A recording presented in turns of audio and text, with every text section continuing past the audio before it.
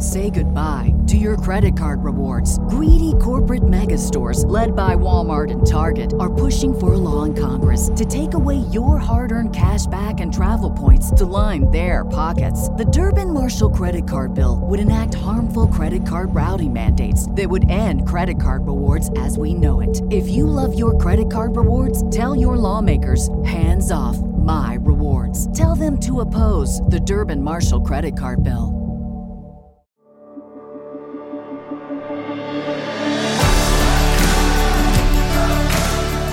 Welcome to the Gravity Leadership Podcast, where we explore how to center our lives and our leadership in the love of God revealed in Jesus Christ. In the midst of the disruptive cultural shockwaves of the 21st century. Join us as we learn to take the love of God seriously as the force that holds all of us and everything together.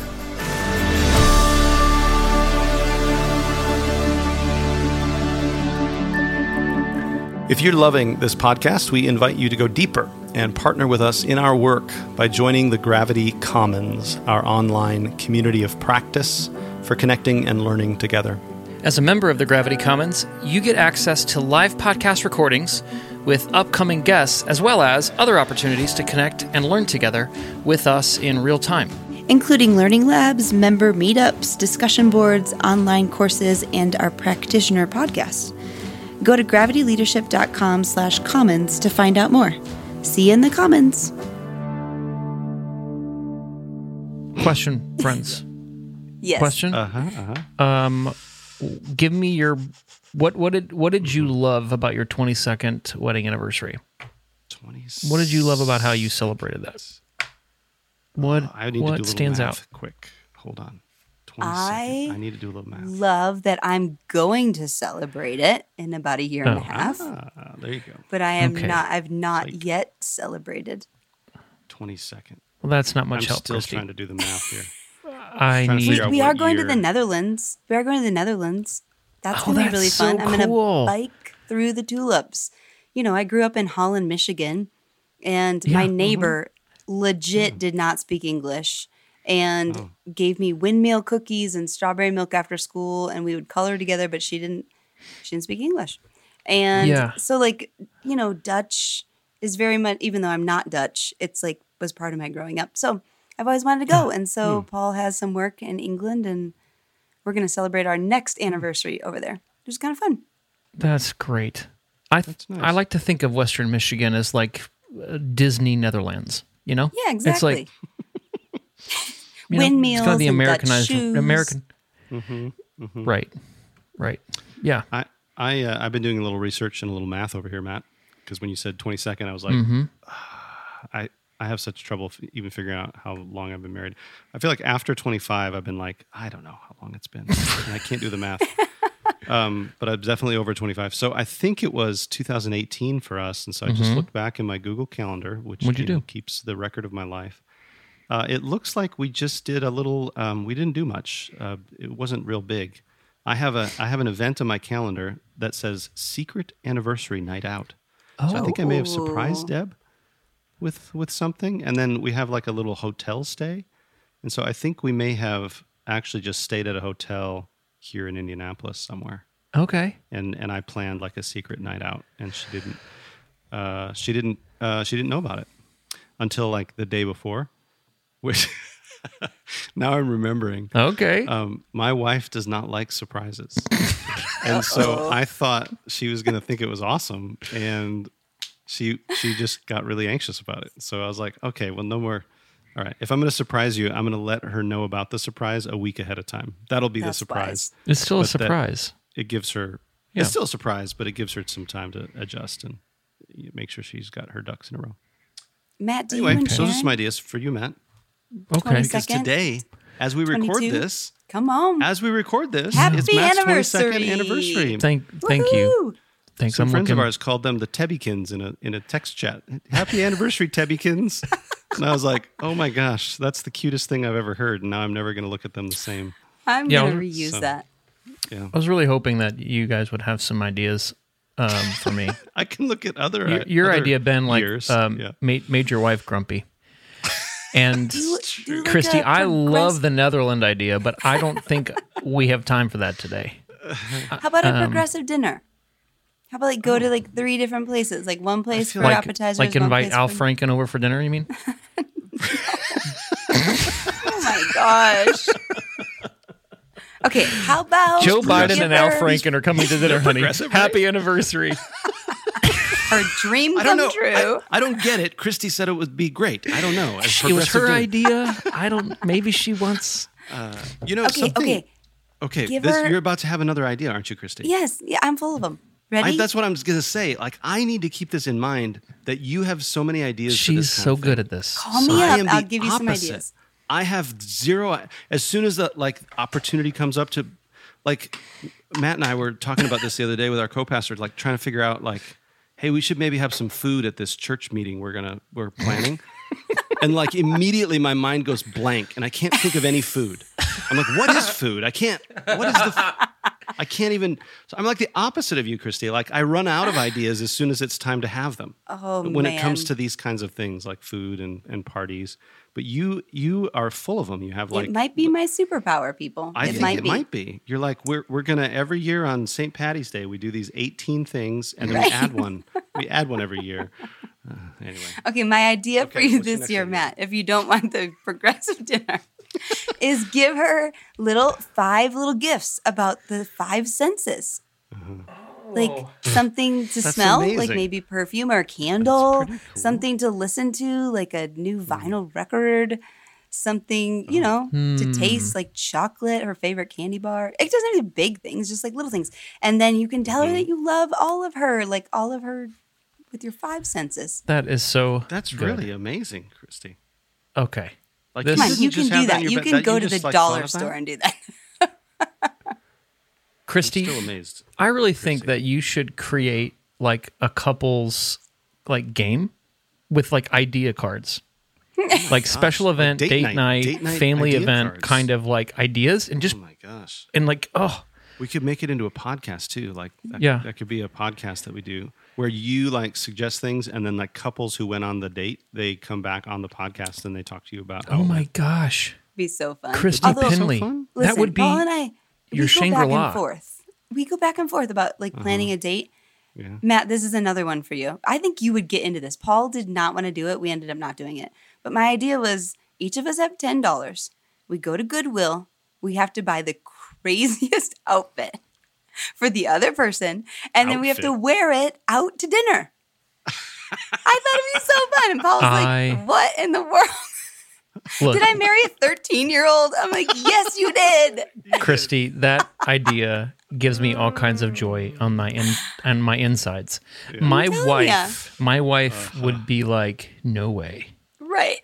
Here's what needs to happen, Christy. You and I need to do that, and we'll go on a hike or something in funny clothes, and our spouses can judge us from like the parking lot. They'll take pictures, Yeah.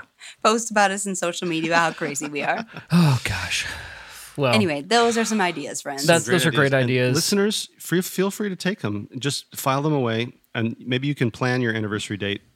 Maybe a bit like before the actual day of the anniversary, like Matt's trying to do right now. It seems like. So, Let's just say that I'm actually just getting your ideas to. this is I'm just 23. I'm just crowdsourcing ideas. It doesn't mean I don't have ideas Okay. or have something wonderful planned. Okay. It doesn't mean That's it doesn't. true. That's It also true. doesn't mean I do. So However, listeners, if you do these ideas, tell us about them. Take pictures, Yeah. send them to us. I want to know. Send it. Yeah. Leave us a message at gravityleadership.com/message. so It's actually true. You can leave us a message. You can. if you'd like. Yeah. I'm just noticing that like some of my friends who are married, their partner or their spouse, they really love gifts.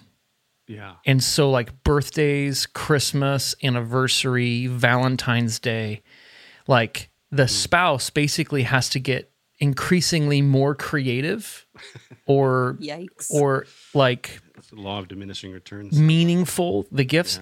And I listen to what they're doing and I'm like equal parts like impressed and exhausted.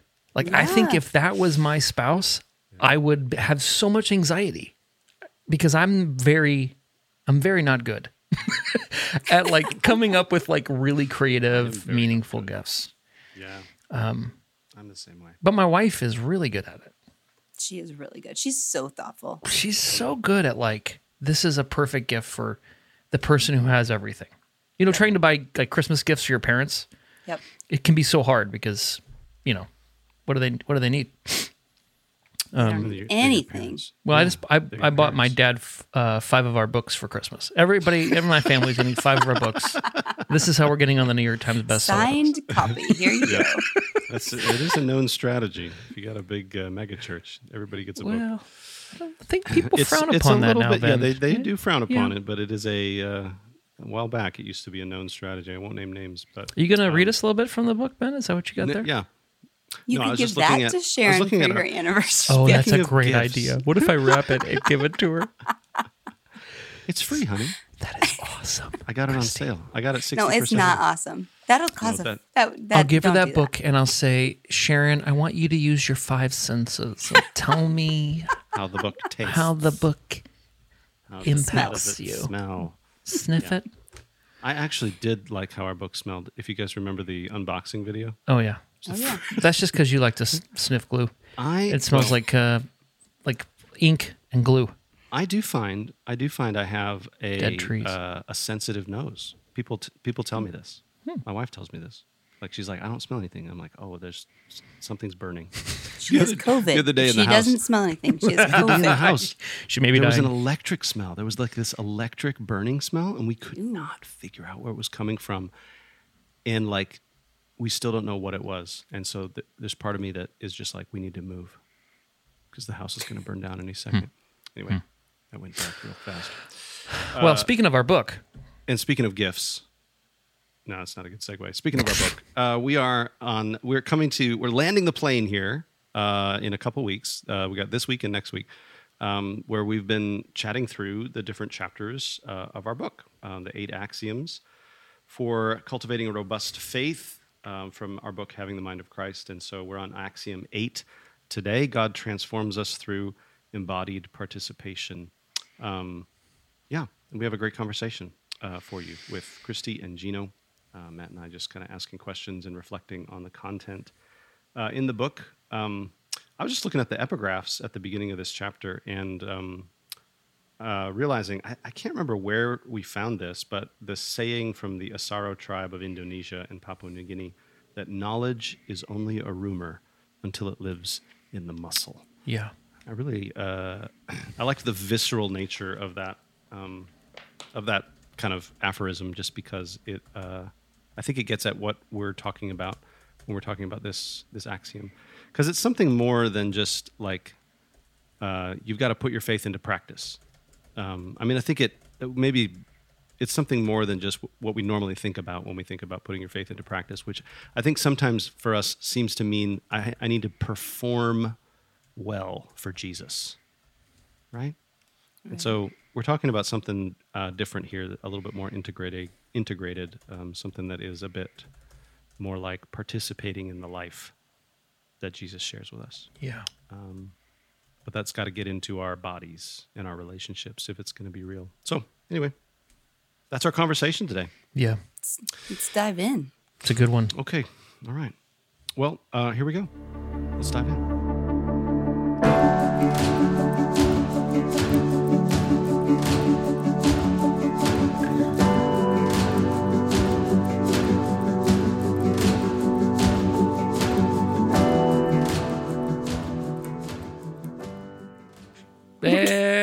Axiom 8. Here we are. Yeah, here we are. Boom. Axiom 8 today, and we're all here.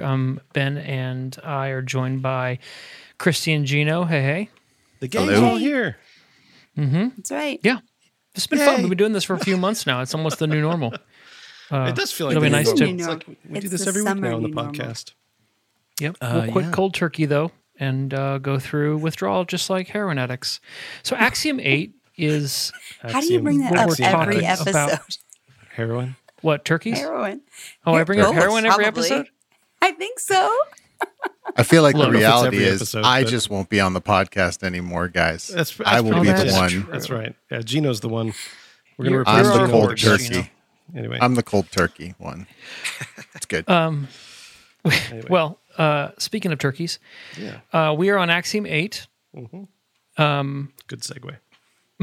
And this is the last axiom in the book that we've been talking through for the last several weeks, month plus. And this one is God transforms us through embodied participation. Let me say the second word in that sentence again because I think I gaffled it. God transforms us, there we go, through embodied participation. This chapter really is about what does it mean to believe something. I think one way to summarize this is that for many of us who come from a Western educated kind of post-Enlightenment background, that believe has become a synonym for think or agree. And one of the things we've recovered as we've tried to build this faith centered on Jesus is that to believe is to live as though something is true. One friend of ours talks about it as to give allegiance to something. And we sort of use the phrase embodied participation or embodied trust as a synonym or as a replacement then for the word believe. And so this is to cap everything off that we've been talking about. These lenses that give us access to new reality, they don't become a part of our lives by thinking about them more or memorizing them, although if you're going to memorize our book, I have a few other books I would recommend memorizing before ours. I'm just going to say that. I'm not supposed to say that, but yeah, there's a better use of your time to memorize other things. But we learn things as we try, as we fail, as our bodies become accustomed to living in new ways and relating in new ways and responding in new ways. This is how we learn. There's a tactile existential learning versus a discursive, right, cognitive learning. And they're not diametrically opposed, but because our context has privileged learning with our prefrontal cortex, we have to emphasize the embodiment of things of faith, right? That these are relational ways of being, which obviously doesn't circumvent our discursive rational thought, but includes it and transcends it.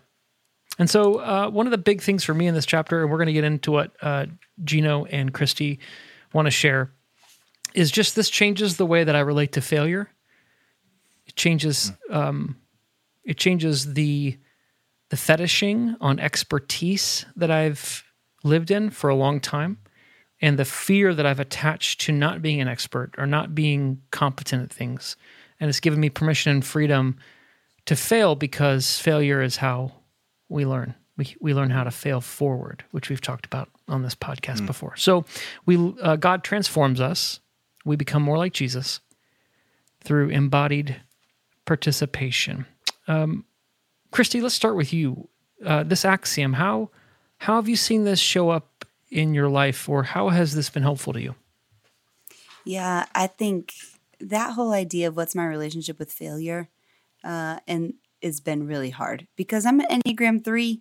All you E3 people out there, when you fail, you are a failure. You that's the lie you believe of just like that's my identity, and that comes right into to theology and in faith and so I grew up kind of thinking these are the things that I need to do to live for Jesus type mentality, and then when I don't do those things, or I fail, or I sin, or whatever word you want to put in there,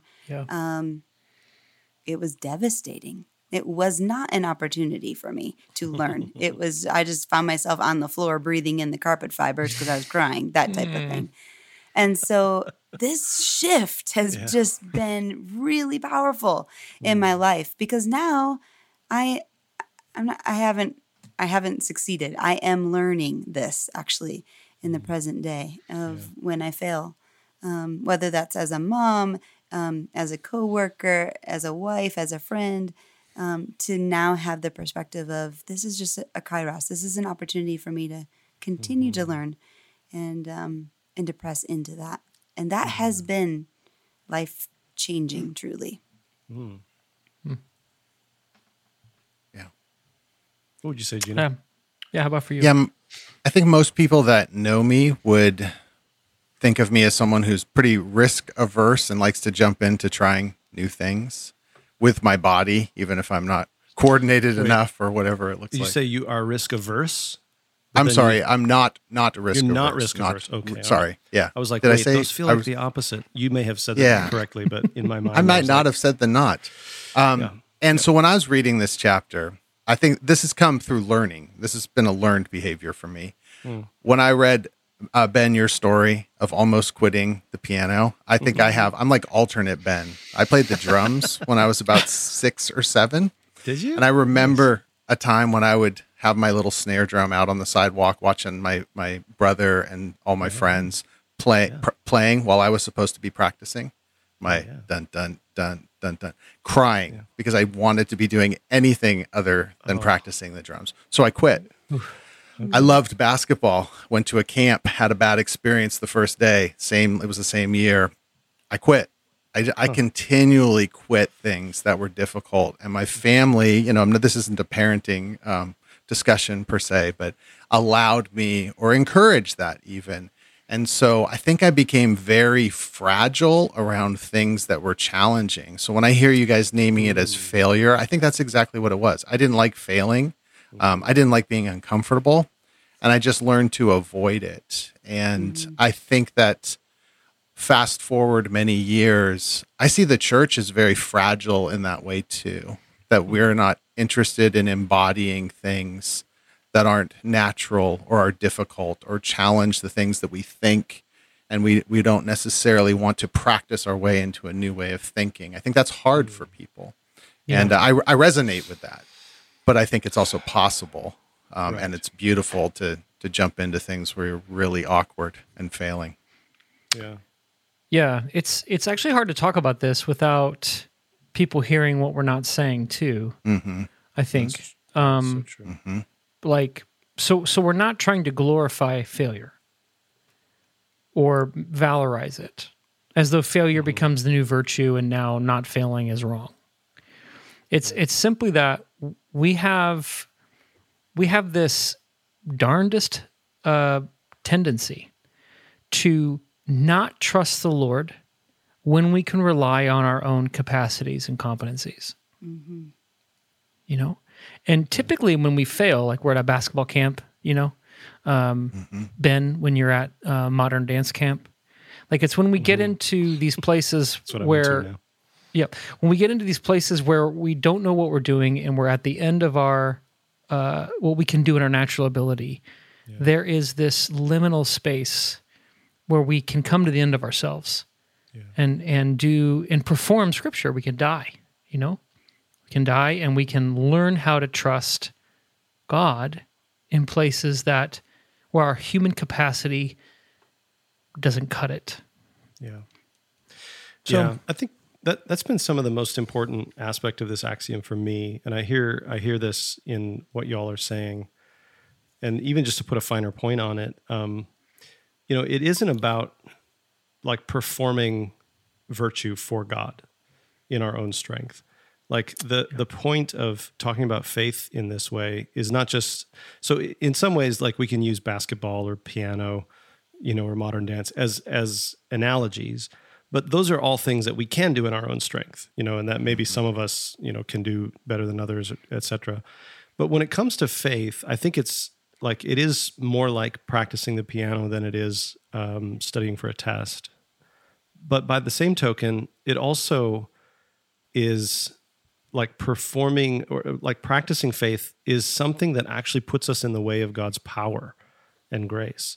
That it actually is the way that we learn to go beyond our natural human abilities, our natural human capacities. We learn to go beyond those things by leaning into embodied participation. And the the audacious claim is that we actually are, that's how we participate in God's life. God shares a different kind of life with us. And we participate in that life as we step out in faith, as we step out to do the things that we can't do, in our own human strength, especially at the invitation of God. We're not talking about presumption, or sort of testing God in that way, but we're saying that when there's an invitation, when there's good news, right, when the gospel is proclaimed, that there is also capacity and power waiting for us if we'll step into that in faith. Yeah. Truth be told, though, I think if I'm honest, I like to do things on my own strength. I'm human. I want that. And actually reading. Well, there's that's probably why she likes to do it. Well, I was reminded of, can I share the story I was reminded of when I read this chapter? Have you ever heard of Florence Chadwick? Do you know who she is? Yeah. Maybe. She was the first woman to swim the English Channel both ways. And in the 1950s, she did like a 26-mile swim from the California coast to the Catalina Islands, which is like a 15-hour swim thing. And as she was doing this, fog set in and she lost her bearings, and the boat that was with her was like yelling to her, as the story goes, like, keep going. And she was like kind of yelling back to the boat, like, I can't do this anymore. Like, she was honestly one of the best women swimmers at the time. And she threw in the towel and she got up on the boat, and she was only a half a mile from the shore. Oh, wow. And like on her own strength, not trusting what the people were telling her, she quit. And I think I was reminded of that story because I think I see that in me often in my life of I want to do things on my own, and maybe people are even encouraging me. I read your chapter and it's like encouraging me to be a part of embodied participation, and yet the nature in me is like pushes against that. And just 2 weeks ago, we were in Mackinac Island in Michigan, and we rented tandem bikes for us to ride around the island in. And now, I don't know if you guys have ever rode a tandem bike, but the island, you can't have cars or anything, so it's only bikes and horses. So I decided to do this with my youngest son, who's 9. And I don't know why we thought this was going to be a great idea to ride 8 miles around in a tandem bike with your 9-year-old, but here we were. And it was this beautiful picture of exactly what you're talking about, because I just want to do it on my own. I want my own bike. I want to swim my own thing. I want it, whatever. And now I'm sharing this, and boyfriend can't bike on a tandem bike. I'm going to blame it totally on him. But like, we literally are in town and we both literally fell over. Yeah, I'm just, anyway. Sorry, London. Anyway, it was this day of like practicing pedaling together and like doing like count. We'd be like 3, 2, 1, go, and we'd like start pedaling, and like it was work and it was uncomfortable and it was together. Yeah. And I was like, man, just as I read that, I thought that story of the swimmer and then thought of the tandem bike, and I was like, yeah, this is what you're talking about. This is what I want, even though I sometimes push against it. Yeah.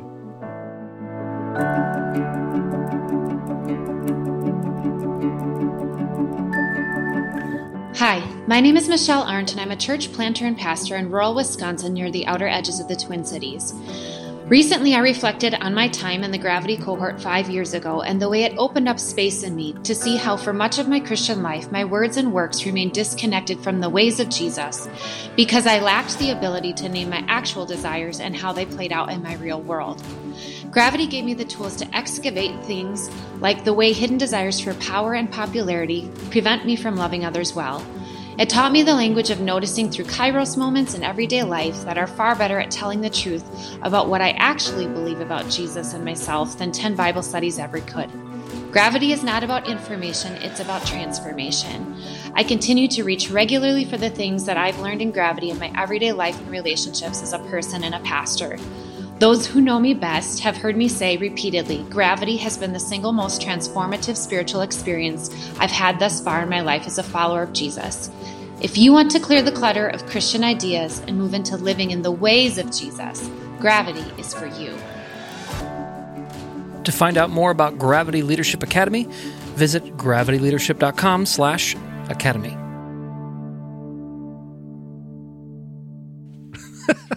Christy, that story about you and your 9-year-old is a perfect segue to the next question I was going to ask, because I think it's a good example of where is this axiom most difficult for you right now, or where do you struggle to see the world like this? And Christy, what I heard you say is when you would rather do something by yourself or when you could do it better on your own, right? Yeah. So when trusting another or trusting God, you perceive that as compromising a strength. I do sometimes. Yep. Yeah. Yeah. How about for you, Gino? Is it same for you or is it different? Yeah, I think it's very similar. There for me as well. And also, I think there's another area where this is difficult for me. We mentioned like not wanting to valorize failure. I think that on the other extreme too, like there are times when people need to leave situations because it's not helpful. And so I'm not saying that isn't true as well. So I think because I have a little bit more comfort level with being disrupted and being uncomfortable, that I can maybe sometimes assume that other people should push through or be pulled into things that could be harmful to them. And so I want to have an awareness that while we want failure as an option, failure doesn't necessarily have to be always a good thing in every situation. Sometimes failure is an example of abusive situations, and we want to be aware of that. Yeah. So not only are we not valorizing failure, we're also not saying all failure is equal or all failure has equal merit when it comes to learning. Yes, exactly. And so I'm not sure. I know that my awareness for every single human being is not perfect, but I'm not sure if my awareness is always even helpful in every situation with people I'm in community because of the different backgrounds and experiences. And then also my comfort level with being uncomfortable is higher. So I want to be aware of that. Yeah. I mean, I can share a little anecdote that I think backs up what you're saying, Gino. Yeah, please do. Just to prove to everyone that you're not nutso. I think you're onto something here. Our That would be listeners were amazing. wondering. I'm getting a lot of texts. We're getting a lot of even real-time messaging. Real-time messaging, even though nobody's listening to us record this. Our Gravity MySpace still. page is blowing up. Yeah. This morning, so my son went to Kings Island, which is a amusement park in Cincinnati, Ohio, that has like some amazing roller coasters. And he went for the first time in his life. He's 13, a few weeks back, and he came home just like, we got to go back right now. You know what I mean? Like it was like the most amazing thing ever. And so he's been talking to me about going back. This last weekend, we went to something here in downtown Indianapolis called Gen Con, which is a huge conference of like gamers, like card games and board games and all kinds of, there's tens and tens of thousands of people here and tens of thousands of people dressed up. And we went to that and he bought a new game. And then in a few weeks, we're going to a football game, a college football game. I'm getting that for like a birthday present for him. Anyway, my son is costing me a lot of money these days, is what I'm trying to just point out here, like a lot of cash. So anyway, he comes back, and in between Kings Island and Gen Con and going to this football game in a month, he wants to try to get back to Kings Island, which if both of us buy tickets and drive there, it's a couple hours away, and have 2 meals there, we're talking like $350 for the day.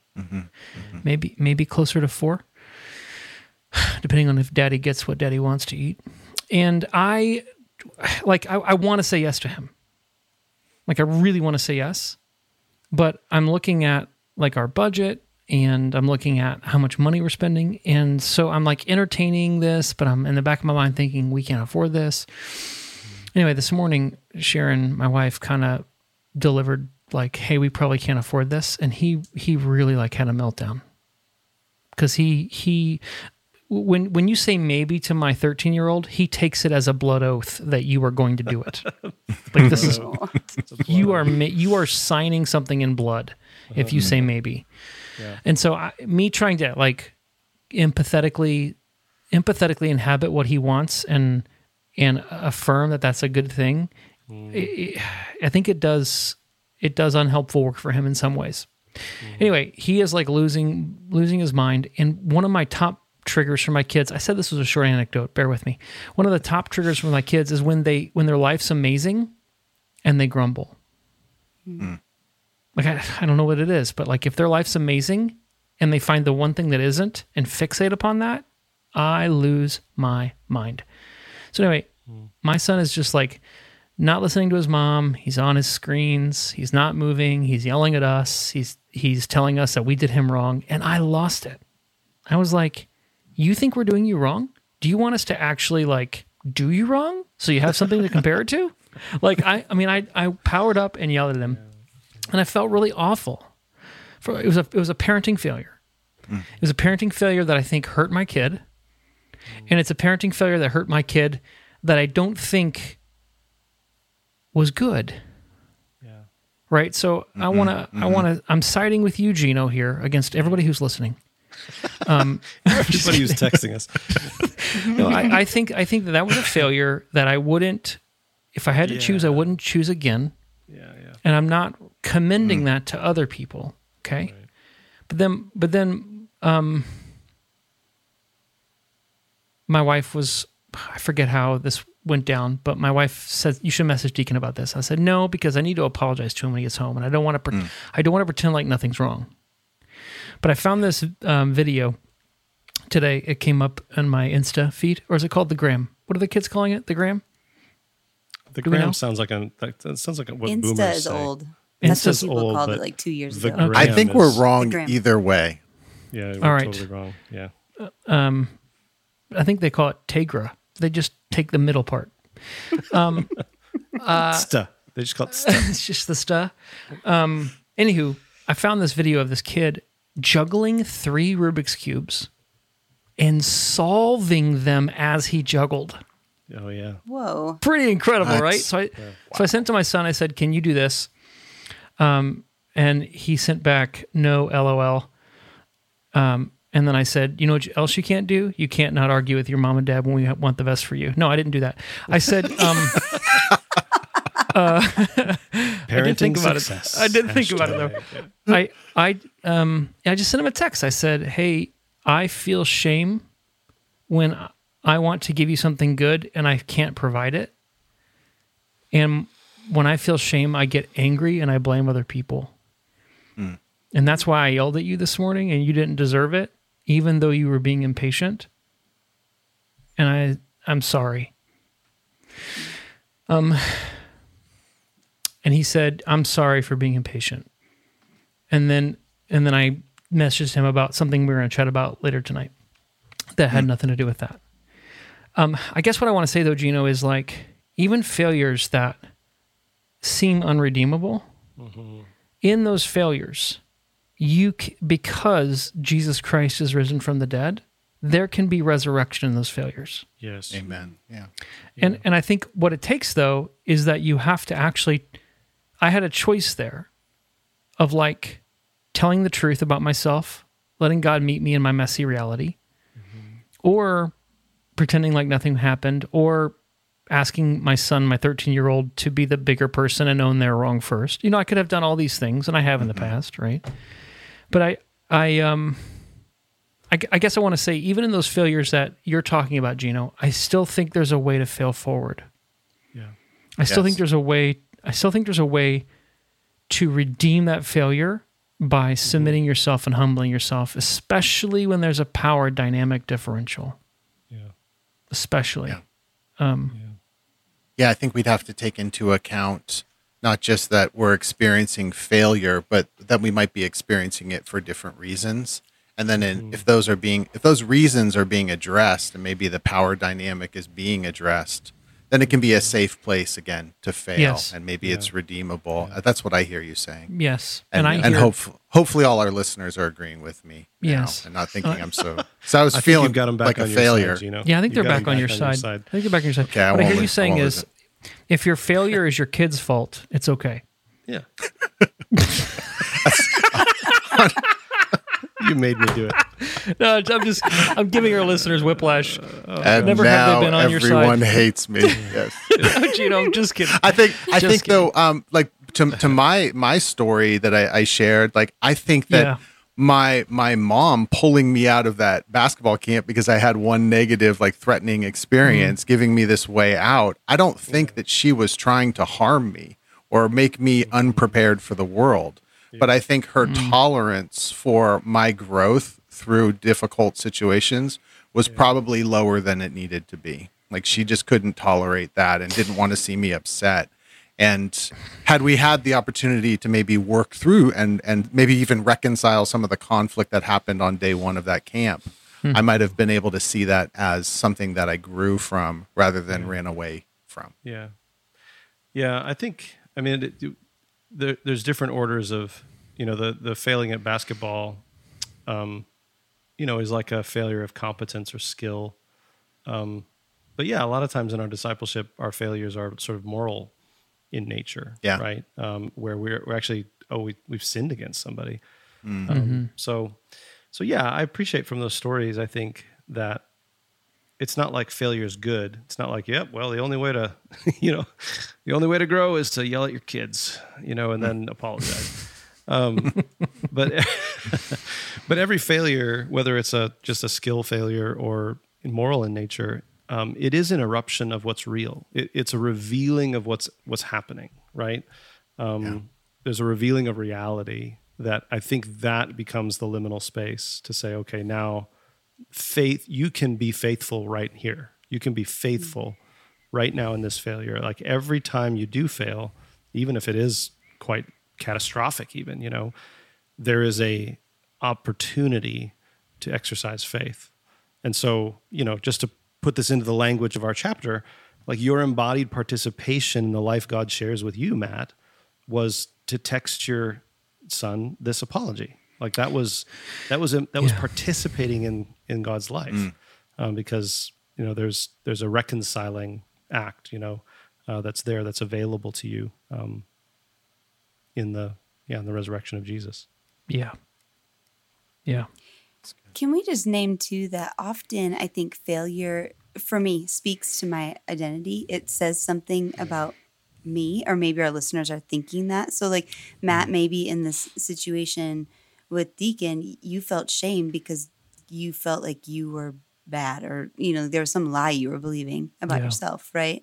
And I feel like embodied participation helps us stay cognitive, or like knowing the truth that when we fail, it does not say anything about our identity. And I don't know about you guys, but right now all of my kids are in the midst of like sports tryouts and like there's like soccer tryouts and volleyball tryouts and all these things. And my daughter is trying out for volleyball. She's never done it in her life. And she's trying, which is like really beautiful and really courageous. Yeah. And yesterday she was in a really terrible mood. And after lunch, I was like, honey, what is going on? And she's like, I am so nervous. Like, what if I don't make the team? What if I fail? She even used that word. And I said, what if you do? What does that say about who you are? And she sat there for a second and she said, well, I guess it says I just need to work on my skills in volleyball. And I was like, yes. That's the only thing it says. Doesn't say anything about who you are. Doesn't say anything about your heart. Doesn't say anything about your identity. And what if we lived that way? Like, what if we lived like Brie? When we had big moral failures, even like Ben's talking about, or small things like basketball camp, like I wonder what would it be like if we could fail in these ways and yet it wouldn't shake our identity and the truth about what God says about us and what God says about him. Yeah. So I've been chewing on that last 24 hours. Yeah. That'd be cool. I think that's one of the things that I had to reckon with before I messaged my son. Yeah. Because immediately as I did it, I regretted it. I realized that it was about me, not about him. I mean, 13-year-olds are going to 13-year-old, and but I think what this axiom is trying to give us access to is not, I've got to become the kind of person who doesn't do that. Yeah. Right. 2, when I do that, I can become the kind of person who doesn't have to do that anymore. Yes. Yeah. That's the difference here. Right? And I think, I think the testimony to how effective this is, I think 7 years ago, no way Ben takes modern dance classes. And now that's all he can talk about. Yeah. Yeah. All right. So then moving on, what questions does this chapter leave you with, or what kinds of things spin out from this that you'd like to explore more? Gino, let's start with you. I think it's creating communities of practice That's what comes out of this for me. I had the thought a while ago. I think it was probably during that really bad church experience that I had, where when I was trying to seek resolution in the disagreements and all of these things that became abusive, I was able to name kind of what I thought was my role in that. And I found that that's being weaponized against me. And I remember thinking, it would be amazing if I could be in a community where they wouldn't be surprised that I sin, but they wouldn't necessarily tolerate that I sin. And they'd want to practice a way through that. And so now this axiom gives me access to like how to do that in a little bit different way than kind of what I dreamed up maybe 15 years ago. Not that I'm the only one to ever consider that idea.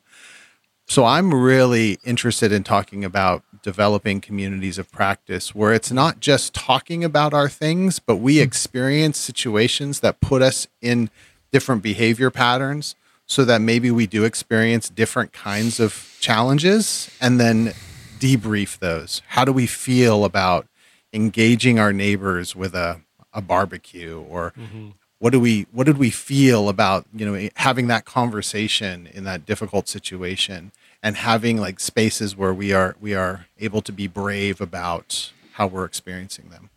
So I don't know if you have thoughts about that. I think that's kind of what comes out of this from me. I have thoughts, but I'd love to hear the rest of yours.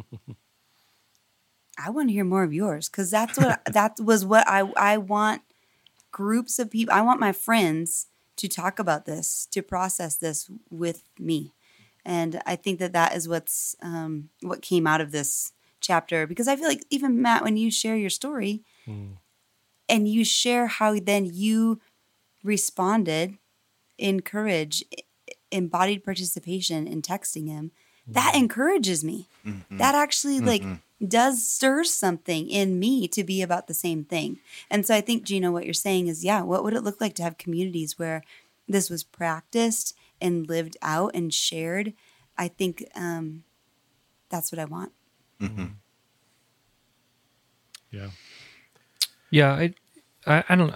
don't. One of the things I think is important is that the person who's perceived to have the most power does it the most. So it's not something you demand from others; it's something you demonstrate to others. And this is like my wife and I, when we had our children, we sat down and made a list of like the 5 things that we want our kids to have when they leave the house. And she's like, "Can I do this later? The epidural hasn't worn off." And I was like, "No, we're doing this right now." And so one of the things we decided was that our kids would trust us with their badness. Like whenever, like they would run towards us, not away from us when they did something wrong. And so then we worked back from that. Like, how do we become the kind of parents that our kids don't hide and lie and pretend, right? Or have to deal with the hardest parts of life by themselves. And, through trial and error, one of the things we're pretty confident of is, well, we have to be those kind of people to them. Like they have to experience the goodness of that from us, with us, in order to learn to entrust that part to themselves. And, time tells, I don't know, you don't get a dress rehearsal for being a parent, right? And there's no do-overs either.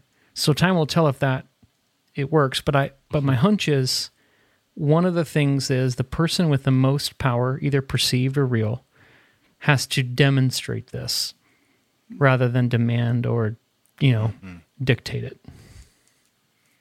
Yeah. I think, Matt, you could just start a parenting podcast. We got Gravity Leadership, and then we're going to do parenting, podcast network 2.0. I think this is really helpful.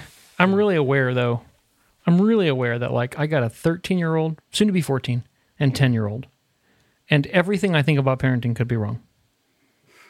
You know what I mean? Like the proof isn't in like how good it sounds, even or how well your kids behave. Kids behave for all kinds of bad reasons. Yeah.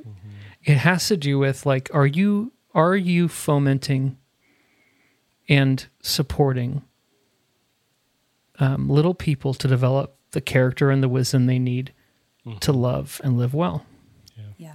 It's not about managing behavior. Right. It's about developing character. Yeah. And actually, I think our job as parents is what we see God doing with humans, which is like, I don't want you to be like a horse and mule. I don't want to have to always like pull you around and tell you what to do. I don't want you to not take a step without looking at me. Like I want to trust you. I want to trust you. Yeah. And so, I'm not God to my kids, but there is an analogical principles of like, I don't want you to be afraid at 18 when you leave the house. Or I don't want you to be relieved. I want you to be like, maybe a little afraid, but like, yeah. I've done some experiments of what it looks like to use my agency, and I'm going to screw up, and when I screw up, I can call Dad. Like that kind of thing. Yeah. I think too, like to further reflect on your question, Gino, about communities of practice. I love that term and that phrase, just the implications of that. And this is something that happens in our, Gravity Leadership Academy and our cohorts. And it's something we do seek to model in our church as well, that discipleship actually then becomes a safe place for people to try it out, a safe place for people to practice, like proclaiming good news to one another, a safe place to practice discerning, how lies might be at work in my life, a safe place to learn how to practice faith, together, where we all feel a little bit sheepish, about it. Like, I don't really know. But it's got to be a community where, it always feels a little vulnerable to me to invite people into that kind of space, because it's way easier to cultivate groups where we're just going to talk on the level of ideas. So let's all read a book, and everybody read a couple commentaries, and we'll all just say what we think about this passage. Those, I don't know how many years ago it was now, but I'm just done with those groups. They're just boring, and I'm not interested. I just don't care. I'm done, over it. And partly, I think, just because I don't think that leads to any kind of transformation. We stay in control in those kinds of groups, and everybody just offers their thoughts, and it's fine. But the thing I'm hungry for as well is, how do we cultivate communities of practice where we actually learn, like Jesus' disciples learned. Like they weren't just like commenting on what Jesus was doing, or like cheering him on. They were learning to do what he was doing, and Jesus said, this is the explicit goal, that you will do the things that I am doing, and even greater things, because I'm going to the Father. And he sent them out to practice. One of my favorite things about the Gospels is that Jesus did not give his disciples authority to teach until apparently Pentecost, and then it was like, okay, you can teach now. But before that, like the easy stuff, he's like, oh, yes, you certainly can't do any teaching. But you know what you can do? You can cast out demons. Sure, no problem. That's easy. Raise the dead. Oh, yeah, that's no problem. Beginners can do this stuff. Cast out demons, raise the dead, cleanse the lepers. Go for it. That's beginner stuff. But you should probably wait till teach. Anyway, we just do it exactly opposite. We think teaching's the easy thing. Anyway, thought I'd just leave that there for us to contemplate. But yeah. Well, anyway, I think it's good. That's what we need, Gino. We need communities of practice. Our churches need to become communities of practice. For sure. Yeah. Yes. How about you, Christy? Anything you're interested in exploring more? Anything that you feel like this chapter was left wanting for you? No, I mean, I really did. Like, I think, Gino, what you're talking about is what I want. Like, that's what I was left with, is that what is my community of practice? Who are those people? Yeah. And how intentional am I being, right, with them? Modeling that, and then also, like, hearing from them and learning from them. So, no, I think I was just encouraged in that way, and to be intentional in that way. Yeah. Well, maybe that's a good place to end it. Any final words? Gino, Christy, anything you want to share that you haven't got out yet? I'm sad that this is the last axiom. That's the only thing I feel like I want to say. I want to keep Last going. axiom. Well, we do have one more. We've got a conclusion to the book we'll talk about next week. But so we got one more, Gino. And then I Don't go need to be cold sad turkey. yet. Then it's cold turkey. You become a cold turkey, and I don't know. I don't know how to expand on the metaphor. Anyway, Now the then we're audience just doesn't gonna- like me again. yeah. We're just going to get on Zoom or something and then just have, coffee together, all four of us. Sweet. Yeah, we'll keep chatting. So All right. Well, appreciate the care and time and concern that you have taken to read and reflect on these chapters. We do have one more. We'll do the conclusion next week. But what a gift to have two really brilliant and kind people take this much time with our book. So thank you. Thank you. thanks, y'all. Thank you. Peace. See you next week for one more.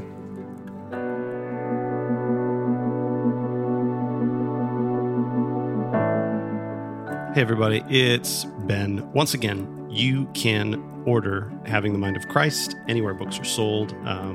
There's a coupon code if you order from IVP's website. There's a link in the show notes, or you can just go to ivpress.com and search for Having the Mind of Christ. You can get 30% off and free U.S. shipping by using the code GRAVITY, where you can just get it wherever you buy books. You can leave us an Amazon review or a Goodreads review. That would be great. It would help us get the word out about the book. And even though the book has already launched, if you go to gravityleadership.com/launch, you can join our launch team to be able to join some discussions that are coming up that we still have about the book. There's one coming up later this month where we're going to be talking through the last half of the book in terms of practical implications, that kind of thing. Just a big Zoom call. Anybody can join us if you're part of that team.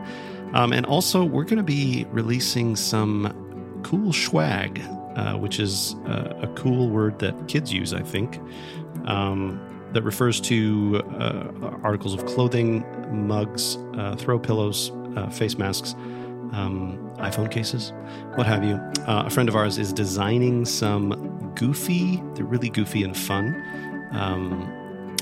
images that go along with a few of the axioms, and there's going to be a way for you to order a few different products.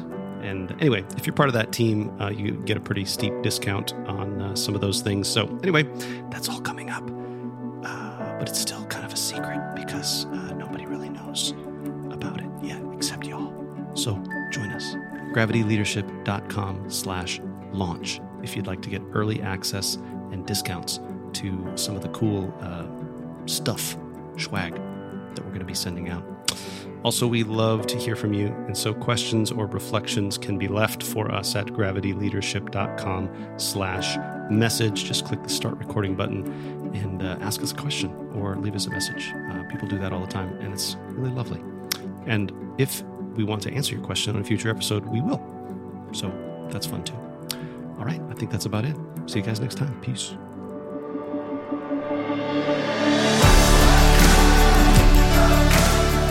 Thanks for joining us for this episode of the Gravity Leadership Podcast. If you're finding it helpful, we'd love it if you tell your friends about it. Ratings and reviews online also help others find the podcast. And don't forget to subscribe so you don't miss an episode. You can join our Gravity community for free. You'll get our latest content delivered straight to your inbox, as well as an email most Fridays with curated links to articles that we found interesting or helpful. To join us, go to gravityleadership.com/join. Our show is produced by Ben Sturkey and Matt Tebby. Aaron Sturkey edits and mixes the podcast. You can check out his work at aaronsturkey.com. We'd love to hear from you. To record a question or comment for us, go to gravityleadership.com/message and click the Start Recording button. You can also email us at podcast@gravityleadership.com. Catch you next time.